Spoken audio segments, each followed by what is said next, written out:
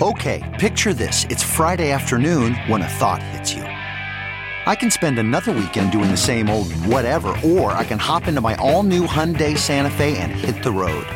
With available H-Track all-wheel drive and 3-row seating, my whole family can head deep into the wild. Conquer the weekend in the all-new Hyundai Santa Fe. Visit HyundaiUSA.com or call 562-314-4603 for more details. Hyundai, there's joy in every journey. Worried about letting someone else pick out the perfect avocado for your perfect impress-them-on-the-third-date guacamole? Well, good thing Instacart shoppers are as picky as you are. They find ripe avocados like it's their guac on the line. They are milk expiration date detectives. They bag eggs like the 12 precious pieces of cargo they are. So let Instacart shoppers overthink your groceries so that you can overthink what you'll wear on that third date. Download the Instacart app today to get free delivery on your first 3 orders, while supplies last. Minimum $10 per order. Additional terms apply.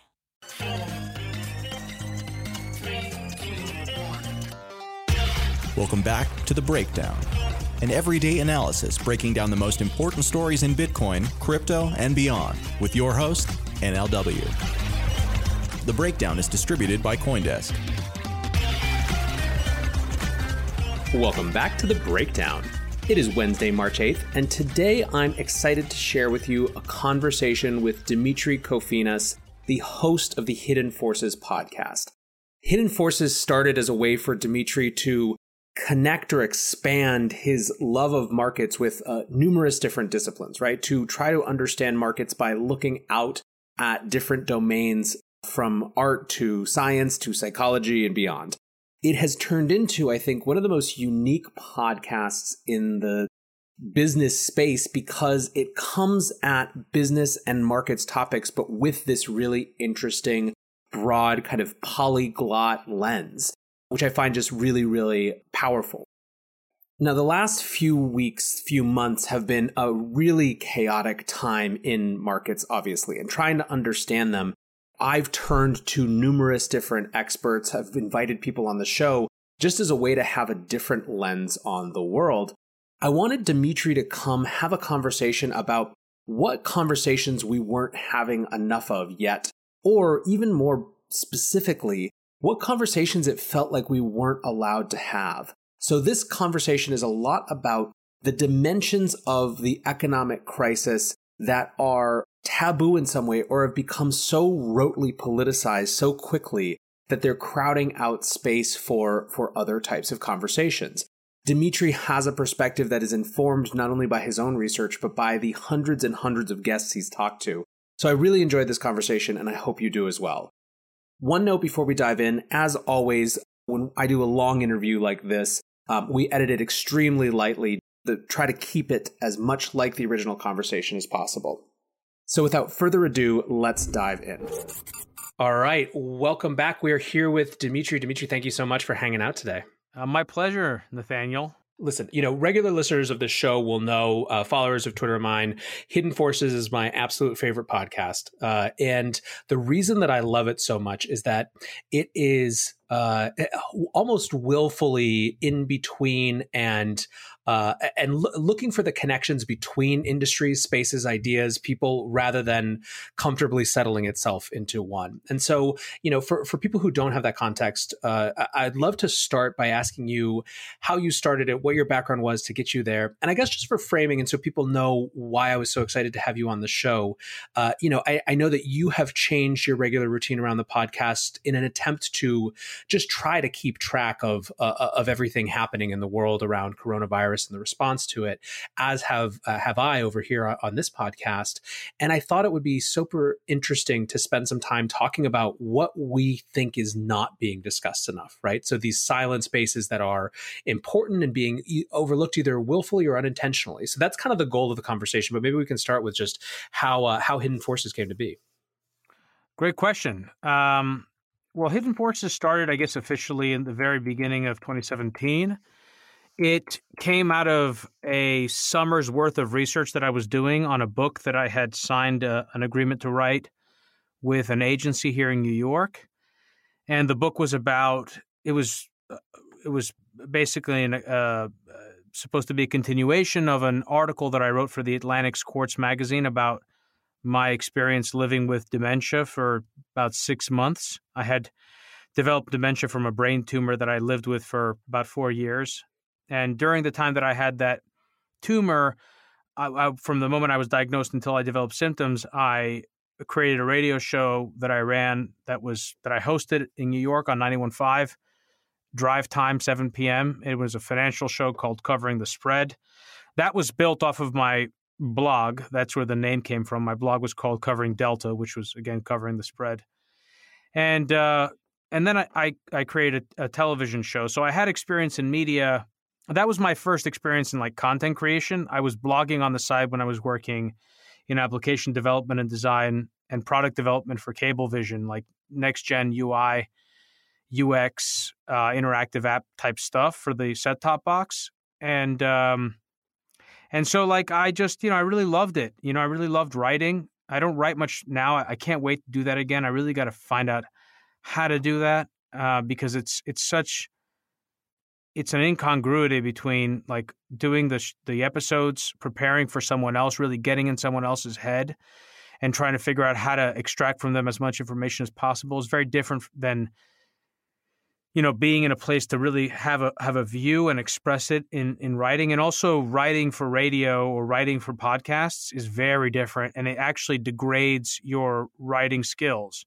So that's a challenge. But anyway, Hidden Forces was really the result of my not wanting to write a book about my experience living with dementia. It was something that I signed on to do because I thought it would be a great opportunity. I was getting a lot of offers and interests from people to write the book or for a screenplay. But the truth is, I that's not what I wanted. And so researching for the book, besides, writing and researching my own past, it got me into reading about the sciences again, starting with neuroscience and then social science stuff and philosophy. And eventually it brought me all the way back to financial markets.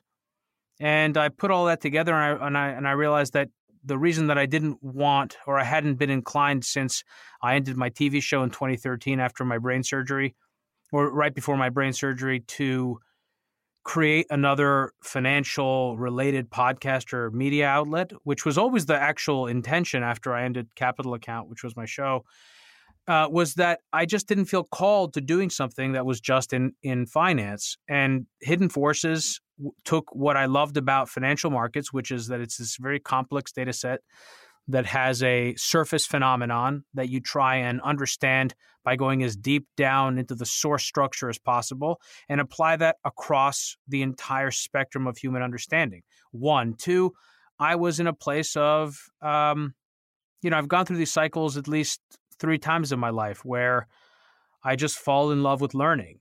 And the first time this happened to me was when I was in college. I think junior year, I was studying foreign policy, international relations. Foreign policy was a class. I've talked about this guy, David Denoon, and that sort of continued into my time living and working in Italy. About a year and a half, I was reading a crazy amount of books.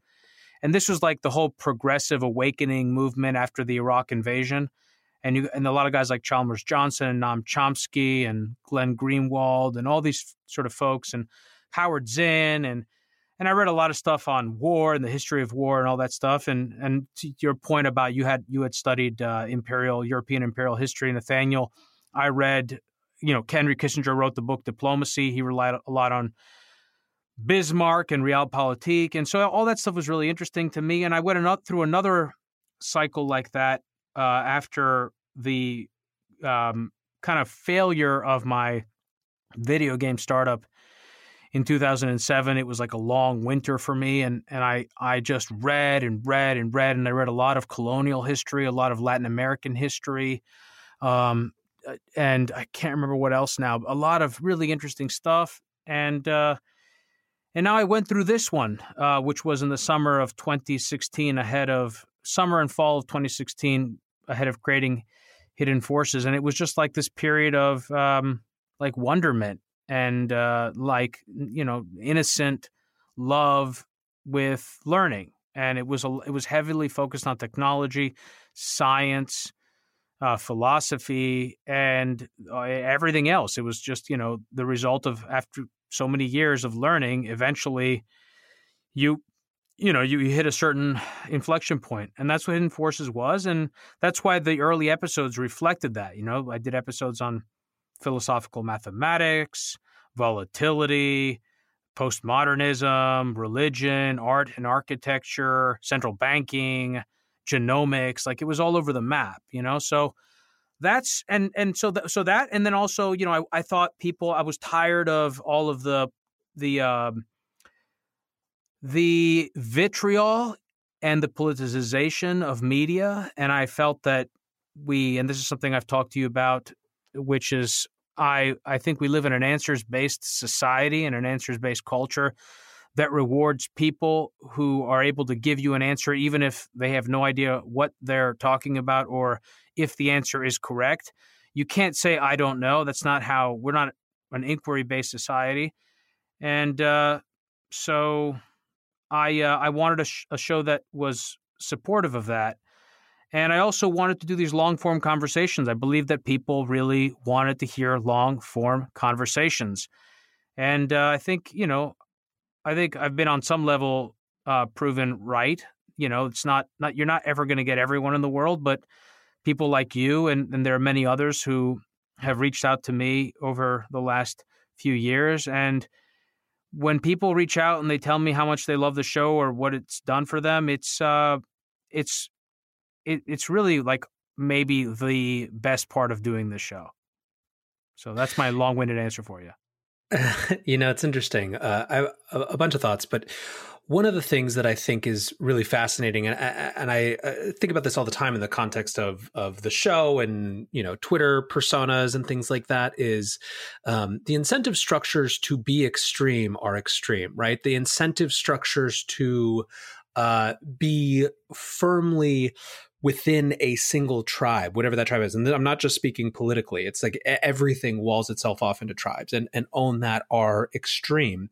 But I do think that there's a lot more space and a much bigger, quiet majority of people who are interested in lots of things and open to lots of perspectives than I think sometimes the incentive structures of particularly social media and just media in general make it seem, which is why it's so important, I think, to call out and create space for those conversations. I also think, too, going back to this idea of an answers-based rather than an inquiry-based society, one of the things that has been really challenging, I think, with the response to COVID is that it has followed a similar pattern to me of trying to get politicized isn't even exactly the right word, but to try to find its way into these firmly entrenched camps that are diametrically opposed to each other at the same time, rather than understanding that we're dealing with this fundamentally new phenomena that has massive second order implications that we can all have, it's like we need a confidence interval on every tweet, right? Let people tweet whatever they want, but say, what's your confidence interval on all of these things? Which one of it's been one of the hardest things, I think, to wrap my head around with this is that how quickly it's tried to worm its way into the political discourse and this tribal discourse as well.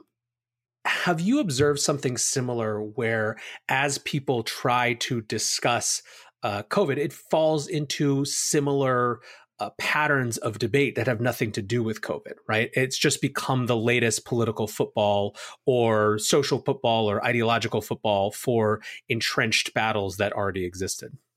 I'd be curious to get your take on that, Nathaniel, because and partly the reason is I've stayed away from the conversation for the most part.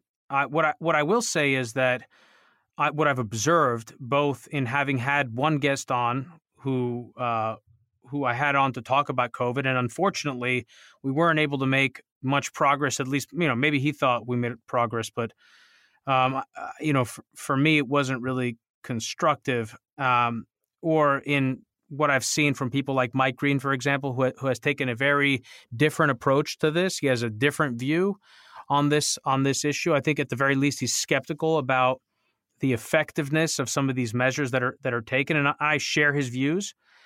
or I share his skepticism. And what I do see is it's very difficult to be a skeptic on this, right? Because the framing of this conversation in the public domain is that either you want to make money or you want to save lives. I've seen people in the Bitcoin community do this as well. This is the way that it's framed. And I think that framing is incorrect. And in many cases, I imagine it's disingenuous, because what we're debating here is not anything clear cut. We don't know that all we need to do is stop economic activity for a month, print money to purchase outstanding corporate loans and issue small business loans, and then also issue a $1,200 check every week or every month or whatever. That we just need to do that, and then everything will be all right. That's not what we're being told at all. In fact, that's a whole other conversation. I'm happy to have it, because that is one of the big sort of conversations or questions. But I think, to the extent that it's similar, again, bearing in mind that I've steered away, right? I do a lot to stay away from what conversations that I think are poisonous or stupid, or mindless. But to the extent that it does remind me of the sort of the typical political correctness stuff or social justice stuff or left, right, Dem, Republican stuff, I think it's the same insofar as there's a lot of moral indignation, a lot of moralizing, a lot of people who are in the more at-risk demographic, older, men or women who are also affluent and have jobs that don't require actually going somewhere. They can work remotely. These people are in positions to, moralize about what the right strategy is. And nowhere do I hear people really talking in great detail and emphasis on the millions of people that are in a really bad situation right now, and it's not really clear what they're going to do about it. I know lots of store owners. I'll give you one great example. A couple from France that I know that opened a coffee shop right next to my apartment in New York. They opened a bar a few years later down on the Lower East Side, like very, very high energy, good entrepreneurs. They have a daughter. They're French immigrants, a family of 3. What are they going to do?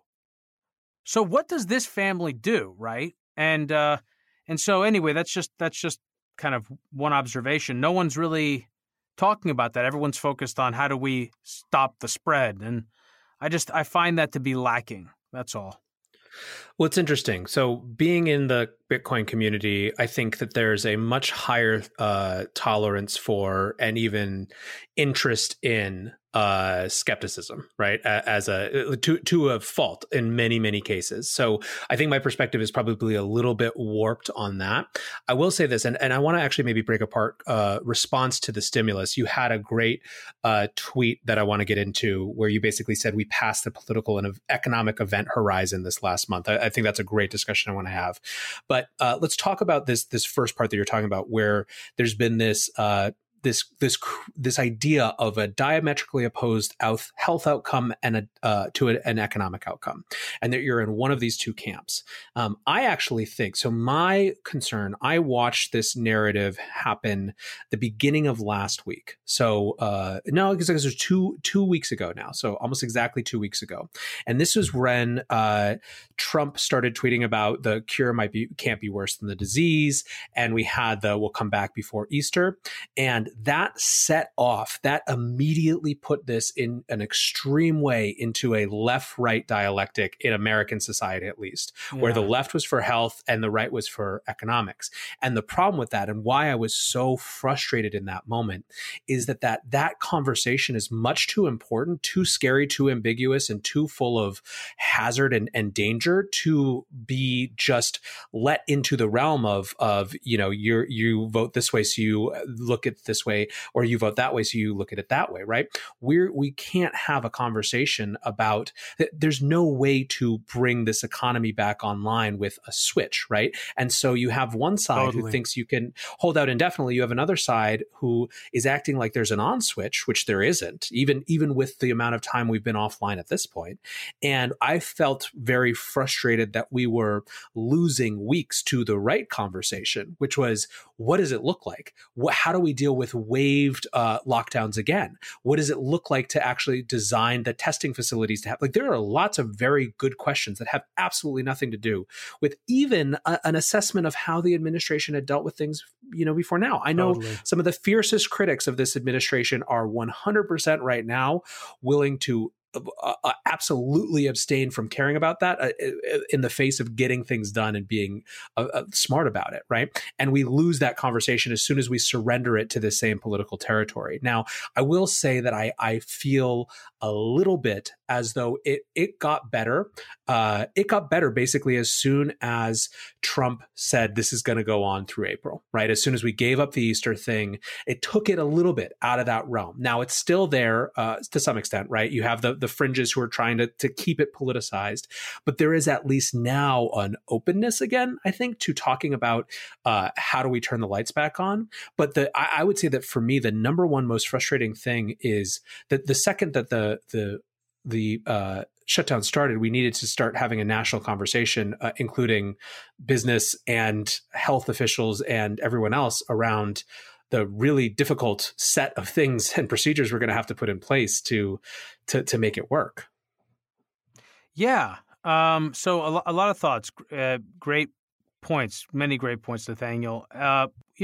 One just immediate observation is that on the news today, they were reporting that the growth of new cases in New York has been starting to slow, right? Mm-hmm. And I think this is going to be kind of the scary part, right? It's kind of like, I do this all the time. This is not necessarily the correct application. It's a bit of a stretch, but I just can't seem to help myself. Sometimes I just want to bring up Jose Canseco. And Jose Canseco has this famous quote where he said that the one thing that they don't tell you is that once you get to the top of the mountain, there's nothing there. And so what we've been doing here is we've been throwing the kitchen sink at everything, right? We got to stop the spread. We've got to stomp the curve. That's actually Nick's profile, not stop the curve. Nick Carter. We got to, what's it called? Shorten the curve, flatten the curve. We have to flatten the curve. We got to do all of this right now. Let's do it. Emergency. Okay, everyone's on board. Now we get the numbers they're dropping. Now what? Oh, shit. What are we going to do now? Let's say the numbers drop. Let's say the case numbers drop to 0. Now what? Do we lift the quarantine? What happens when we lift the quarantine? What evidence is there to suggest that when we lift the quarantine, there won't be a rise in the numbers again, right? No one said that that's not going to happen, right? So I think the best explanation that I've heard for this policy has simply been that we need to prevent the hospital system from being overwhelmed until we get a vaccine. Okay, so what does that mean in terms of social distancing and people self-quarantining a little bit? What does that mean? What kind of economy are we going to have for the next, let's say, 18 months in the best case scenario, or the next 12 months or whatever it is between when they start to develop a vaccine to when we're going to get when they say 18 months? How is this all supposed to work? How is the economy supposed to work, right? And I think that's a danger, the oh shit moment, the crisis, right? Because I think a lot of people have just been expecting that this is all we got to do. We just got to get through this. But what happens if we get to a point where people realize that this is not enough, and actually now there's more hardship to come, or that they lift the quarantine and the numbers start going up? Is there going to be a panic? And we have an election that's supposed to happen in 2020. Are we going to have it? How is this all supposed to work? Are we going to have crime waves in cities like New York, where lots of people the majority of people who work in the service sector or in positions where they need to be out in the world interacting with people are not going to have money, and some of those people are going to go and try to rob people's houses? And how many people are going to be distressed emotionally, and they're going to develop physical problems and get sick or die beyond what would have happened if you just let everyone get this virus, which is not what I'm saying that we should do. I don't know. What I've wanted to see is really robust arguments, and that's not what we've had. We've had one policy. Another sort of parallel that I draw is the Iraq War. After the invasion, once it was clear that the Bush administration and the Coalition Provisional Authority had botched the occupation, what did we hear from Democrats? They started, and I'm not saying Democrats, Republicans, I'm just saying it was Democrats because they were in the opposition. We need to listen to the generals. We got to listen to the generals. What are the generals saying on the ground? It's the same way with the doctors. We got to listen to the doctors. What are the doctors saying? It's not the job of the doctors to dictate policy. If you ask a doctor, what do you need? He or she will say more masks, more gowns, more ventilators, more quarantines. That's what they're going to tell you. If you ask a surgeon, what should I do, doctor? He'll say, operate. That's what these guys do, guys and gals, right? So, like, again, we're in full panic mode. We've just doubled down on this one strategy mindlessly, and no one is talking about the reality that we live in a world where we have to grow our economy. There is a future beyond the next few months. No one's talking about that. No one's explained how we're supposed to move through it, and that's my concern. My concern is in the middle of an election year, they go to lift this quarantine, numbers start going up, and then people really start to panic. That's phase 2. That's what I'm worried about.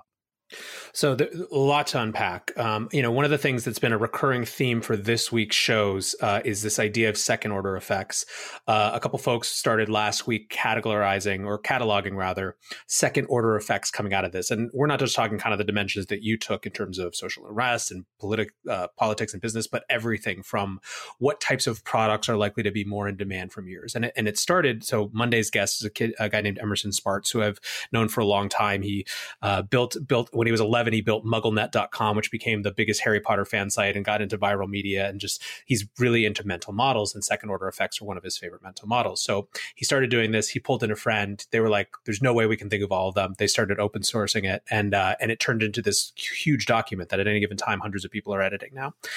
And these are all of the type of second order effects that there's no space for exactly your point, that there's just nothing but fear. But the place that I want to take the conversation, I think, and one of the things that's been so frustrating to me is this idea, this recurring idea, and this is something that Ben Hunt talks about a lot, that when any elite class, and I don't use elites in the same way that, for example, a Bernie Sanders supporter might use it right here. I'm just saying, like, when anyone in a position of power goes for the strategy of denying something to buy themselves time rather than leveling with the public, it tends to go really poorly.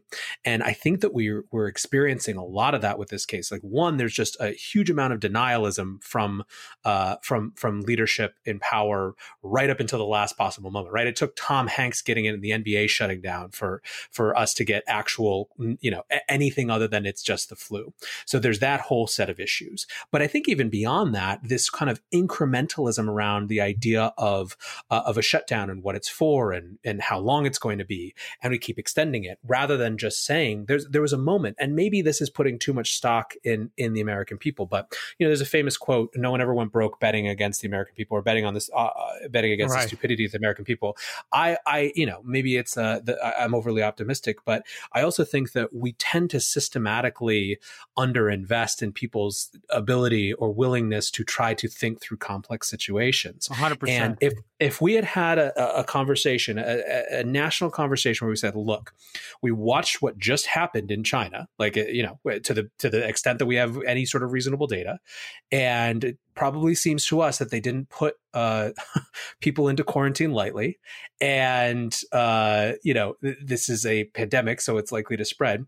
Here's the real issue. We need to figure out how to contain the first wave so that we don't overwhelm the hospital system, because this now exists in the world. We will get a vaccine. We will figure out treatment. We will do what we always do, which is innovate and figure our way out of it. But it's going to create chaos in the short term. And so we need to have an actual strategy for dealing with that. And it's about this, not, you know what I mean? And like this, even as I'm saying it, it sounds ridiculously over optimistic given the context that we live in, but there's no reason that that should be the case. There's no reason that we weren't able to have that conversation. And the fact that we're now in April and there's not, you know, I'm literally on Twitter pulling from Germany's plan for what it looks like to reintegrate society so that people have some idea of what they might be looking forward to, you know? There's just we've had a crisis of leadership, and obviously in a crisis of leadership, the top leaders tend to get implicated most. But I do believe it's been genuinely across the board, across domains, across dimensions here. Yeah, you said a lot. It's funny hearing you respond. I think I feel sympathy for all the people that listen to my long-winded questions. I don't know how they even begin to answer it. I mean, totally. I generally agree with what you said. I don't know if there's a specific question or. No. I'm sure. Like I said, I wanted this to be more conversational, right? This is a trope that I've been finding that's important, which is actually going back to the very first thing that you said, falling in love with learning. One of the things that I think is so amazing about the moment right now is that while on the one hand we have this it's so difficult to figure out what is true, right? Sure. To actually go suss that out and get real information. At the same time, information is not only plentiful, people are willing to take time and share their perspective on it. So if you're willing to do the work, right, you can get this incredibly interesting experience and perspective. So, my goal with having this conversation wasn't to drive to any one point or another. It's more just to kind of riff, especially as another person who, you get the benefit of going out and seeking people that you find as important sources of information and truth. Yeah, look, I mean, I guess so. One is something that I told you before, which is that, and one of the challenges, or the reason, one of the reasons that I think it's difficult to write the way I used to write, and at the same time do this show, is because doing Hidden Forces, or doing it well, requires that I am constantly aware of how little I know, right? And each of my episodes are opportunities for me to learn from other people, and doing the show has helped me get better at that. And so it's tough because I'm not in any way suggesting that I know more about epidemiology or the spread of viral disease than the CDC or Anthony Fauci, right? But I also come from a family of doctors. My father's a doctor, my uncle's a doctor, my cousin's a doctor, my aunt's a doctor. So I know that doctors aren't, ordained priests. They don't know everything. They're not prophets, and lots of them aren't particularly intelligent. And that's just the truth, So just because anyone in authority is saying something doesn't mean I believe it. But I'm also not a knee-jerk, disbeliever or, I don't know what, conspiracy theorist or whatever. The difficulty is the fact that, again, to this point about the way we frame conversations and how people have lined up ideologically after this, pandemic became a concern of the American people. Camps divided based on whether you thought Trump was doing a good job or a bad job, and the facts came afterwards. It's difficult to point out how little is known in our society. And I think when you do that, when you ask questions, I've gotten in trouble on Twitter doing this, by the way, and I'm not being cute when I do it. When I ask questions, I genuinely am curious, though I'll admit sometimes I'm dealing with people that I think are kind of trollish or malintended, but I genuinely ask questions because I'm curious. And I think that people have a very difficult time with that. So if you question the CDC, or if you question the guidelines that are putting out, or basically what we've been talking about today, like what is the plan here? People will think that you have some kind of an agenda, or that you're a Trump supporter, perhaps. I haven't had that personal experience with this, but I've had it with other cases with, stuff that people think is like a Trump phenomenon. So I don't know, but I look, man, I think it's serious, okay? Because how are we supposed to run a relatively liberal Republican democracy or democratic republic with a relatively capitalistic economy? How is any of that supposed to function if the economy isn't working and the government is printing money to purchase outstanding assets, not just government liabilities, but also corporate bonds, and facilitate loans through the banking system by forgiving those loans? How is all that supposed to work? How long can we do that before our system collapses? And I think you mentioned some tweet that I put out probably when I was in a very dark place.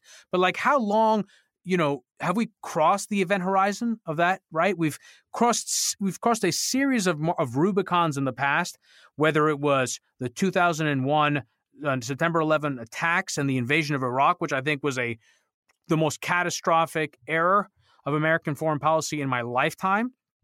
And then we had 2008. So 2001, the government told us that we need to allow the government to just take care of this. Don't worry, you'll be totally fine. Go out and shop.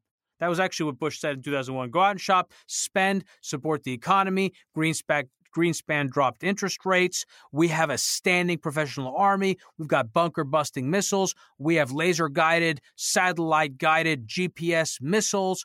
Like, we are king. We can do anything. We are boss. You don't worry, American people. We have a professional army. They'll go and take care of this. Let us go invade Iraq. We're going to go kill the terrorists where they are so they don't come and kill us where we are. Let us do this so we can save your lives, right? That was what we were promised after 9/11. After 2008, what were we told? The economy collapsed. Let's not worry about how all that happened exactly. Like, people, Wall Street got drunk. That's what Bush said. Of course, we know that's bullshit. And so what do you got to do? Just give us trillions of dollars. Give us trillions of dollars between new Treasury security issuances, liquidity facilities, purchasing back corporate stock, purchasing back MBS. Just do this and we'll save the economy from collapsing, i.e. give us money or we will blow up this economy. All right, so that was the deal in 2008, right? Give us money or your economy collapses. Now it's 2020 and we have a confluence of those two impacts, right? We've got a political dynamic or sort of existential threat of, quote, existential. This isn't an existential threat. What is the maximum impact of this virus, right? What are the worst numbers you've seen? I think I've seen 3 million people. Is that the worst number you've seen? Yeah, it's something right. on that order. That's not an insignificant number. 1% of the population, Dunbar's number, you're going to know someone personally who dies from this virus if that happens. That is no small thing. But that is not a society ending or an existential threat to society. So we have to put perspective on that, right? That's the first thing. And then the second thing is this is an economic calamity, a self-inflicted economic calamity, right? To some extent. And so what is the government saying? Just huddle in place, stay home, shelter in place so that you can, to save your lives, right? This is again like the thing. But what is the plan after that? And so that's my concern. That we're only in phase 1. We haven't been told what phase 2 is. We don't know what that is yet, right? Everyone's just been proceeding as if let's just huddle in place and we'll be fine. No, that's not what's going to happen. They're going to lift the quarantine and then we're going to figure out phase 2. And that's what I'm concerned about because Joe Biden, and this is something I've talked about, as someone, I'm not a doctor, I'm not diagnosing Joe Biden, but he sure looks like he's in cognitive decline. His health looks like it's deteriorating. I think he's got dementia or something like it. How is he supposed to run against Donald Trump in the November elections? How is he supposed to be president of the United States? I mean, all of this is super scary, and I just don't know how it's all going to unfold, and that's my concern. And when I had Yanir Baum on the show, who was my only COVID-19 guest, I tried to raise some of these concerns, but he really wasn't interested in talking about them. And I feel like this is a common thing. You can't talk about this. Just by the way, you can't talk about Biden having dementia or seeming to have dementia, right? No one wants to talk about it. It's just shh. Let's not talk about it. Shh. We'll get by. We'll get by. Just ignore it. Daddy just had a long day at work. I'm now stealing from Jim Grant. He had some phrase like that, but it wasn't about Joe Biden. It was I forget. It was something about daddy. that he had a long day, or it was a long night at drinking. Anyway, whatever. So I hope something illuminating came out of that. Yeah, no, so I think it's interesting. So I listened to the Yannier episode, and I think what my read of that is very interesting, actually, as your episodes are usually so free flowing and easy and productive that is a kind of a jarring one. I think that you might have just caught him in a moment where he literally wasn't. I mean, this is the benefit of the doubt version of this, where he was so frustrated at the lack of response that's all that was there, right? There's like, but whatever. That's neither here nor there, and it's not. I mean, it's possible though your reaction and the reaction of many other people that this is an odd interview, or kind of jarring, was very common. I got a flood of emails from listeners really commenting on that. It was unlike other episodes for exactly that reason, It did feel a little, it felt antagonistic and like it wasn't okay. I think that the biggest critique that I would have is that it felt not okay to not know enough yet about there you go. This.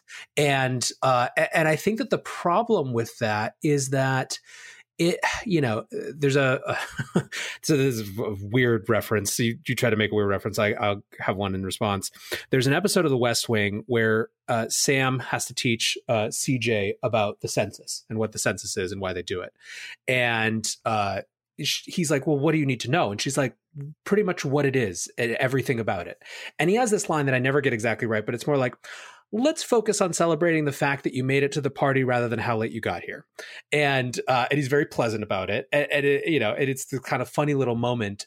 But I feel like there has to be space for that. You can't force everyone. Like, I live on Twitter, right? I mean, I got my start in some ways in crypto doing a weekly thread of threads of all of the Twitter threads. Like, I've spent an inordinate amount of time here. I've seen those threads. Yeah, absolutely. Yeah. You put a lot of good stuff together on Twitter. Yeah. My job is literally to pay attention to narratives. It can't be everyone else's job. That'd be ludicrous, right? Like, it's comparative advantage. People have to be able to do different things. And because of that, people have to be able to ask questions and not be shut down. So this is, whatever, I moved past the commentary on that particular episode, but I do think it's part of this larger point. But let's come back to this stimulus, right? Because I want to talk a little bit about, I am interested in playing out some of these second order effects. And it is jarring how quickly the Overton window shifted on some things. So much so that it feels almost as though the Overton window had already shifted on bailouts. Like, did you think, I mean, you like I said, you wrote, we passed the political and economic event horizon this last month. You could argue we already passed it after the Iraq invasion or after 2008. But if either of those two events didn't set off the singularity, the current shutdown and open-ended state funding of the economy have. It's that open-ended state funding of the economy is the point that I want to ask about. Do you think that in the wake of 2008, corporations just assumed that in some cataclysmic event like this, that the state would be there? Or do you think that they just hadn't thought about it at all, but when it happened, that was the only template they had, so they just settled right into it with ease? That's such a great question, Nathaniel. By the way, on this show, it is okay to say I don't know, and then I most certainly don't. Right? most certainly, I don't know. But I think it's so interesting because we have there's a whole school of game theory that's developed to, whether you access it directly or whether you're just kind of indirectly relying on some of the core assumptions of game theory. Companies, individuals, they try and make decisions without knowing what other people are going to do, what other actors are going to do, right? But I do think that since the 2008 crisis, we got a lot of data points to suggest that at the very least, we should increase the likelihood, the probability that the government would do more stuff to help aid in an economic contraction. I also, a point that I made in, I think it was with Hari Krishnan in a recent episode, might have been in the overtime. I made the point that because we have moved to a place where so much of the society is directly invested in the stock market, and because of the fact that we have relied on debt financing to continue this broken model of centralizing ownership, right? I mean, the disproportionate distribution of wealth to a smaller and smaller and smaller section of society is possible only because of debt financing, right? And debt financing is possible at the margins only by lowering interest rates. And so we've lowered interest rates. And what has that also done? It's made it so that people can no longer save. Savers have become speculators. They've been forced out onto the yield curve, right? And so they're forced to go out and speculate in the stock market. And as a result, now the stock market, to Ben Point's point, right? Ben talks about this, that the stock market is a political utility. The stock market is now a political liability, right? It isn't just a financial liability. It's a political liability because millions of Americans have their life savings invested in the stock market. If the stock market collapsed by 50% or 80%, God knows where the market would be if the Fed stepped away. Dude, I mean, that's not even thinkable, right? Because we're long past that point. But God forbid the stock market dropped 50%. What's going to happen to these people? You know, their finances are already significantly impaired from the 2008 crisis. So I don't know. Obviously, I think that at the very least, they thought it was more likely that the government would do something. No one knew exactly what the government would do. But I think that if we think about this in terms of centralization of power, corporations, individuals who are in positions of power, they work more closely. There are fewer of them. They have more wealth and they work more closely with government. And so I think what we have been seeing is a trend towards some type of public-private partnership across the economy. We saw this during the Gilded Age, during the period after the fall of the crash of 1929. And a lot of what happened afterwards, the progressive era that came about, was not something, it was a compromise, but it also benefited in some ways, just given the economic realities, many of the oligarchs, right, who put a lot of their money in trusts and who got special treatment during that transition because they understood that, there was no more raping could be done. As much money was taken as possible, and they had to set up a system that could survive politically because at this point it was a political liability. So I think, yeah, it was a great question. Ultimately, I don't know, but I think that they have been betting on more government intervention, but they probably also made some contingency plans, but clearly not too many because they were using their money to buy back their own stock, right? So when they could have been either not taking out that debt to do that or not using those cash reserves and having them for a rainy day. That's something else that we've seen here, right? Across the economy, savings are, I think, at the lowest point they've ever been, and people can't weather a storm. So they need the government to step in and start issuing checks. To your point about how many people are invested in the stock market and how it's become a political utility, not just, I mean, it's very clearly as soon as this administration got in power, that was the scoreboard that they wanted to point to most, right? It's very, very clear. And that's only just making more public, something that I think every other president has probably felt too. But at the same time, it's more difficult to unwind in some way because you're not just dealing with what is the power dynamic and relationship between the private sector and government. I think there's a dangerous precedent that can get set of, once one industry deserves a bailout, why doesn't every industry deserve a bailout? And then at what point do you actually let things fail? And why would you even let things fail if you want to retain power, right? There's you can wrap your head around that whole Ouroboros if you want, but the really scary thing, I think, in this context is that there is a third leg to this stool in American society today, which is boomers, which is retirees, right? Who have been sold this story of, the market's going to keep spitting out. I know it in the context of my parents who retired and who, retired on exactly enough to live. They made a bunch of very clear decisions. And if the story that has been sold for the last 20, 30 years doesn't follow through, right? That's going to be huge, huge societal consequences. So all of a sudden, we're in this scenario where it's bad for everyone to unwind this thing, which feels like it can't possibly go on forever. Right. Everyone's invested in the Ponzi scheme, Nathaniel. So Chamath was on Pomp's podcast this weekend. It was a really interesting conversation. And he was talking about how we unwind from this, what we have to do. And a lot of what he was talking about are themes that have been echoed by your guest, Peter Zayan. One thing I think that a lot of people have felt through this crisis is, hey, maybe the idea of having, localized supply chains is going to make sense, right? When there's these fundamental things that we need. And that's, kind of across the political spectrum, more people feeling like that. Well, in that context, Chamath is talking a lot about redesigning the economy for resilience rather than efficiency, right? That we've kind of maxed out efficiency at the cost, at the expense of resilience. But how does one even begin to redesign for resilience over efficiency when this is the scenario that we're in right now? Yeah, that's a very interesting point, right? Because there are trade-offs between resiliency and efficiency, and we have been moving into a world of globalization, of just-in-time manufacturing, of a world that really indulged to the extreme of Ricardian comparative advantage, right? And it's something that an example I've often used in other episodes has been the Common Agricultural Policy in Europe, CAP, because as a Greek citizen, I'm familiar very well with what the implications of CAP were for Greek agriculture, right? Greek farmers were subsidized not to produce. And of course, interestingly enough, to this point about Zayan, who had been on the program, and he identifies certain countries that are well positioned to kind of do exactly what you're describing, which is built for resiliency.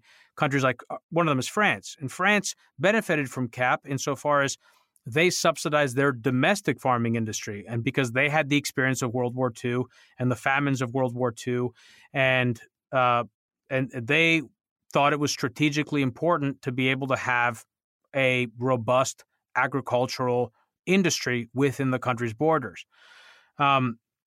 Which I guess the natural question there is, why didn't other countries in Europe feel the same way? But the French have had strong political influence in the European Union. So anyway, I mean, I agree. I think that that's what we are seeing. We're seeing a rerouting of global supply chains. We're seeing just naturally countries trying to source products and goods and components closer to home, either geographically or fewer steps, in the supply chain process.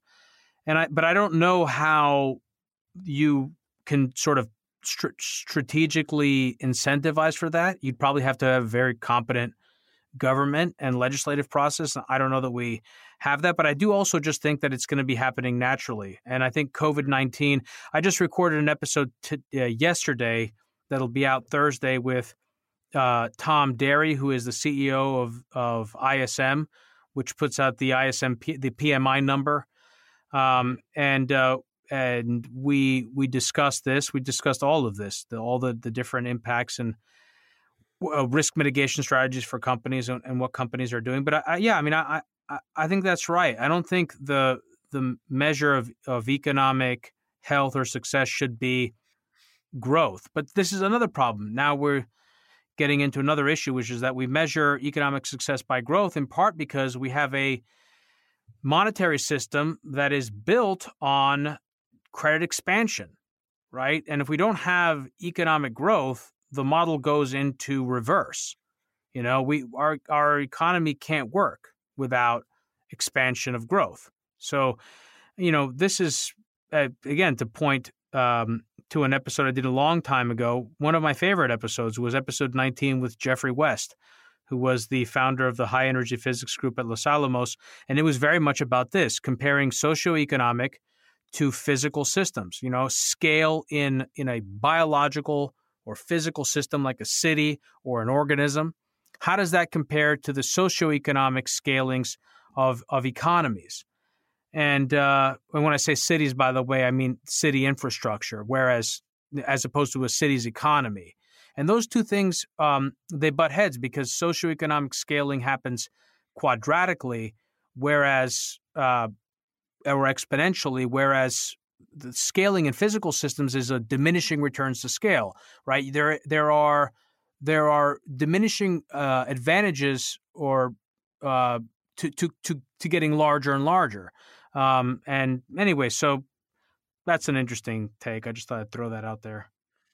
And the rabbit holes are endless in this, right? I guess I want to, I've talked your ear off for about an hour now. I want to ask you about one of the things we were sharing some ideas about things we're not discussing, and one that you sent back is I think very different than a lot of the other ones.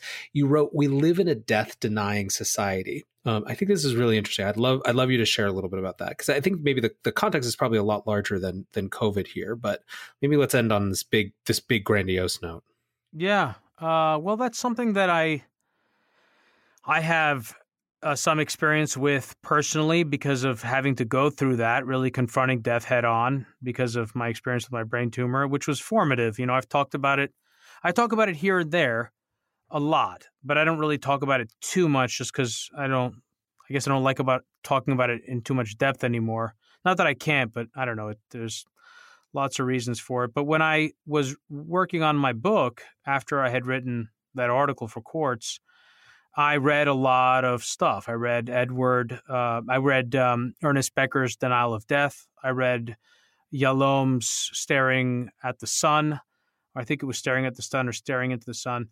And Atul Gawande, and a lot of different writers who dealt with this issue of death, right? And kind of staring it in the face. And going through radiation in New York City, in a very kind of literal sense, all the people that are dying are pushed to the edges of the city. Now, the hospital networks aren't at the edges of Manhattan by the rivers, because they literally want to push people to the side. But real estate is cheaper there. I guess there are lots of reasons. But regardless, it's palatable. You feel it when you're there. The rest of the city, life, everything, energy is happening in the middle of the island. And all the people who are sick and slow and can't move or can't be efficient, aren't economically efficient agents, are pushed off to the side. And we have become, I think, in a much more cosmetically oriented society in my lifetime. I see more and more people with all sorts of cosmetic procedures, whether it's plastic surgery or Botox, filters on Instagram, people trying to look younger. And you've got this sick cult of people that want to live forever in Silicon Valley that have really bought into this bullshit, right? The Kurzweilian ideas of uploading consciousness to the cloud, taking an insane number of supplements until you can kind of leapfrog to the next medical innovation, which, by the way, is more plausible to me. The idea that you might be able to forestall at great expense cell entropy, to me, is more plausible than this absurd idea about uploading your consciousness to the cloud, for which there is absolutely no foundational evidence that's ever possible. We don't even know what consciousness is. So I think there's been an embrace of an idea of what we can do, what we can accomplish with our technologies and our tools, and it's a common theme, this fountain of youth dream that repeats over and over again in mythology and in literature. And I think it's a mirage. And I think that the fact that we don't properly reckon with death, that we don't have ceremonies or rituals on a public level to really deal with it, the fact that I think more than ever before, old people have less value than ever before. I think nursing homes or old people home or retirement homes were really a phenomenon of the baby boomers' parents' generation.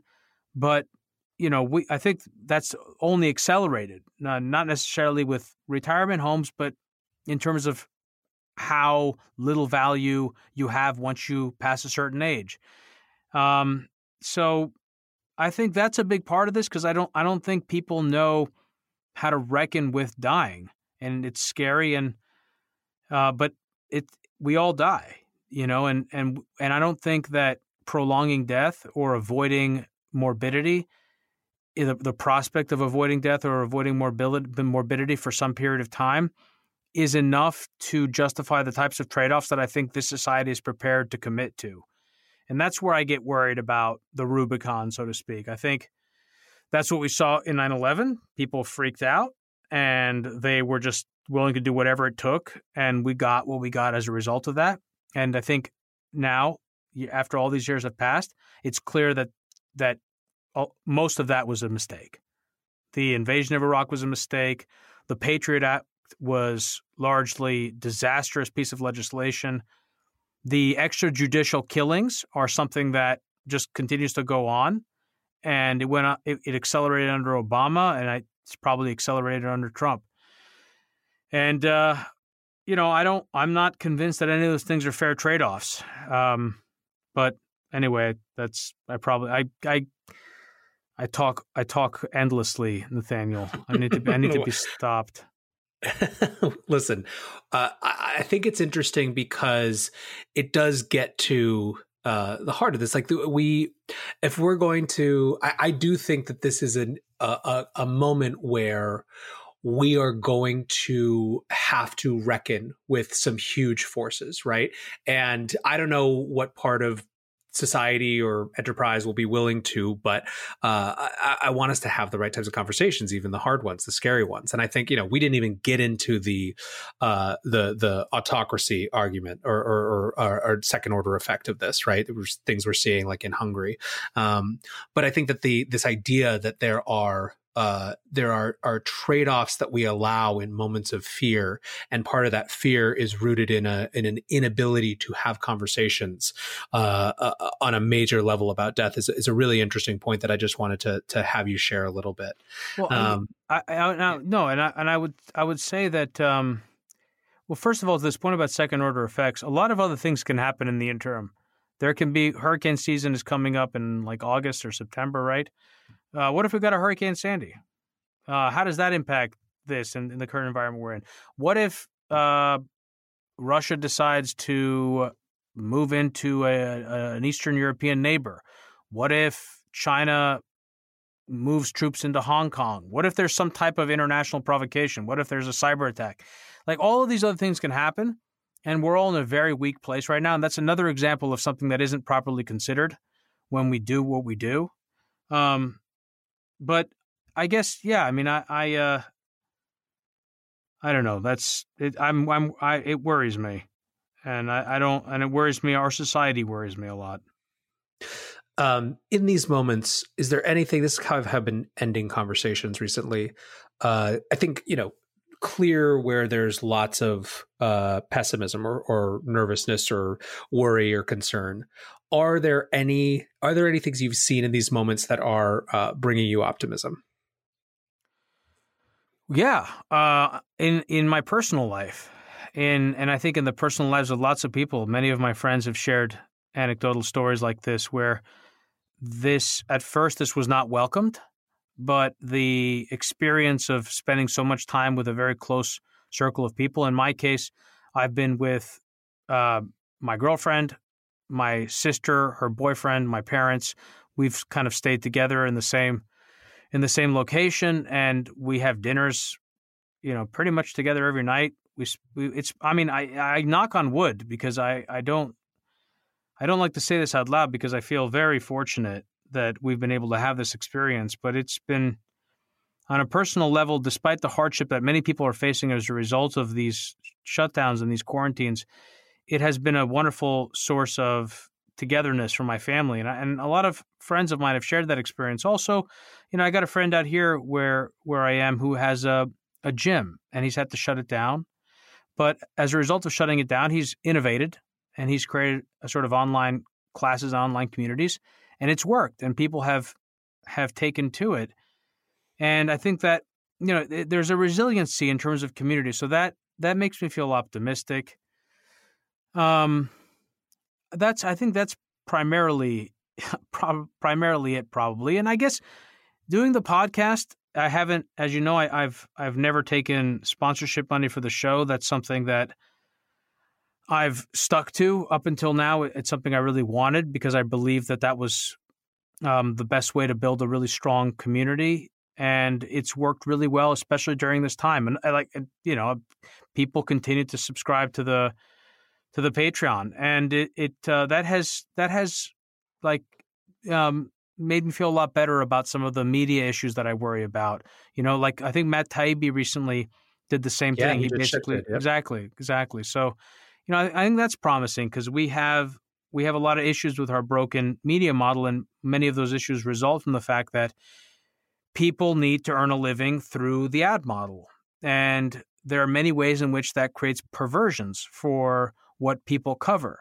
Not because someone is telling them what to say, but just the reality. When your check comes from a corporation that sells ads on your platform in one way or another, then, it influences what you write about or what you say, So I think that's been encouraging too.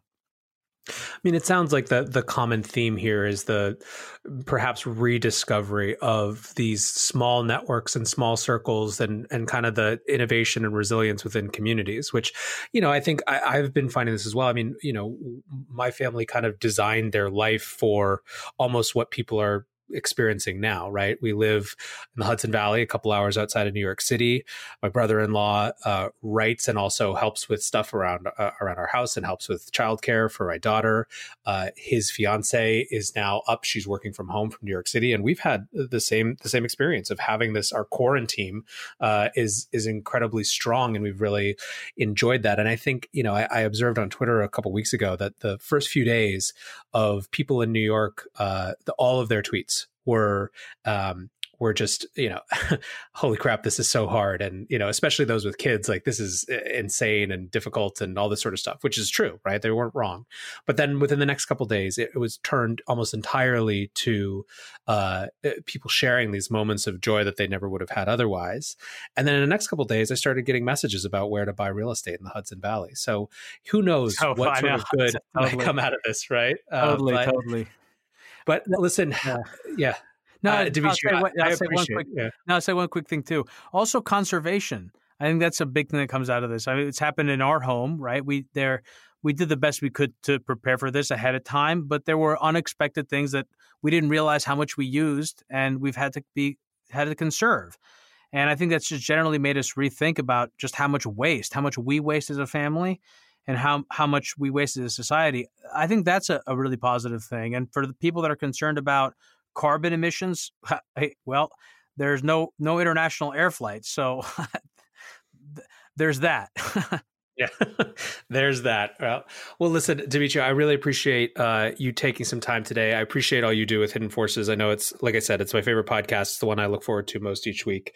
So thank you for hanging out and just kind of riffing on things. I think right now everyone is just trying to make sense of it the best they can. And I think more perspectives are better than less right now. No, man, congratulations. You're a great host. This was really pleasant. I don't do these very often. And you've had a lot of great guests on your program. It looks like you've had a number of guests that have been on Hidden Forces as well. And it's clearly sounds like something you enjoy. So, congrats. I'm really happy that you're doing it. Thank you, sir. All right. Well, stay safe and we'll talk to you soon. Okay. All right. Thank you, Nathaniel. Have a good one. Cheers. By way of wrapping up, I want to bring it back to the Bitcoin and crypto community and world for just a minute. One of the things that's so nice about this space, that's so refreshing, is that sometimes to a fault, there are really no conversations or positions that are off limits. Now, there's certain positions, there's certain takes, there's certain things that you can think or tweet about or whatever that will firmly pin you in one camp, one tribe or another. But by and large, I think that this community has a bigger open space for people's opinions than most do. I think that's a good thing. I think that's a healthy thing. I think that's a unique thing, an all too unique thing in a world where people just find their way to the media that seems most like them and don't really kind of challenge their views. So hopefully this space is one of those that you're going to hear from a lot of different types of people, including people you don't always agree with. Hopefully sometimes you don't even agree with me, but what I can promise is that this will remain an open space to ask hard questions and have difficult conversations and just try to be open to, as Demetri said, saying, I don't know, throwing up our hands and going to figure it out. I think that's an important thing to do in uncharted waters like we're in now and in unknown times. Thanks as always, guys, for listening. I appreciate it.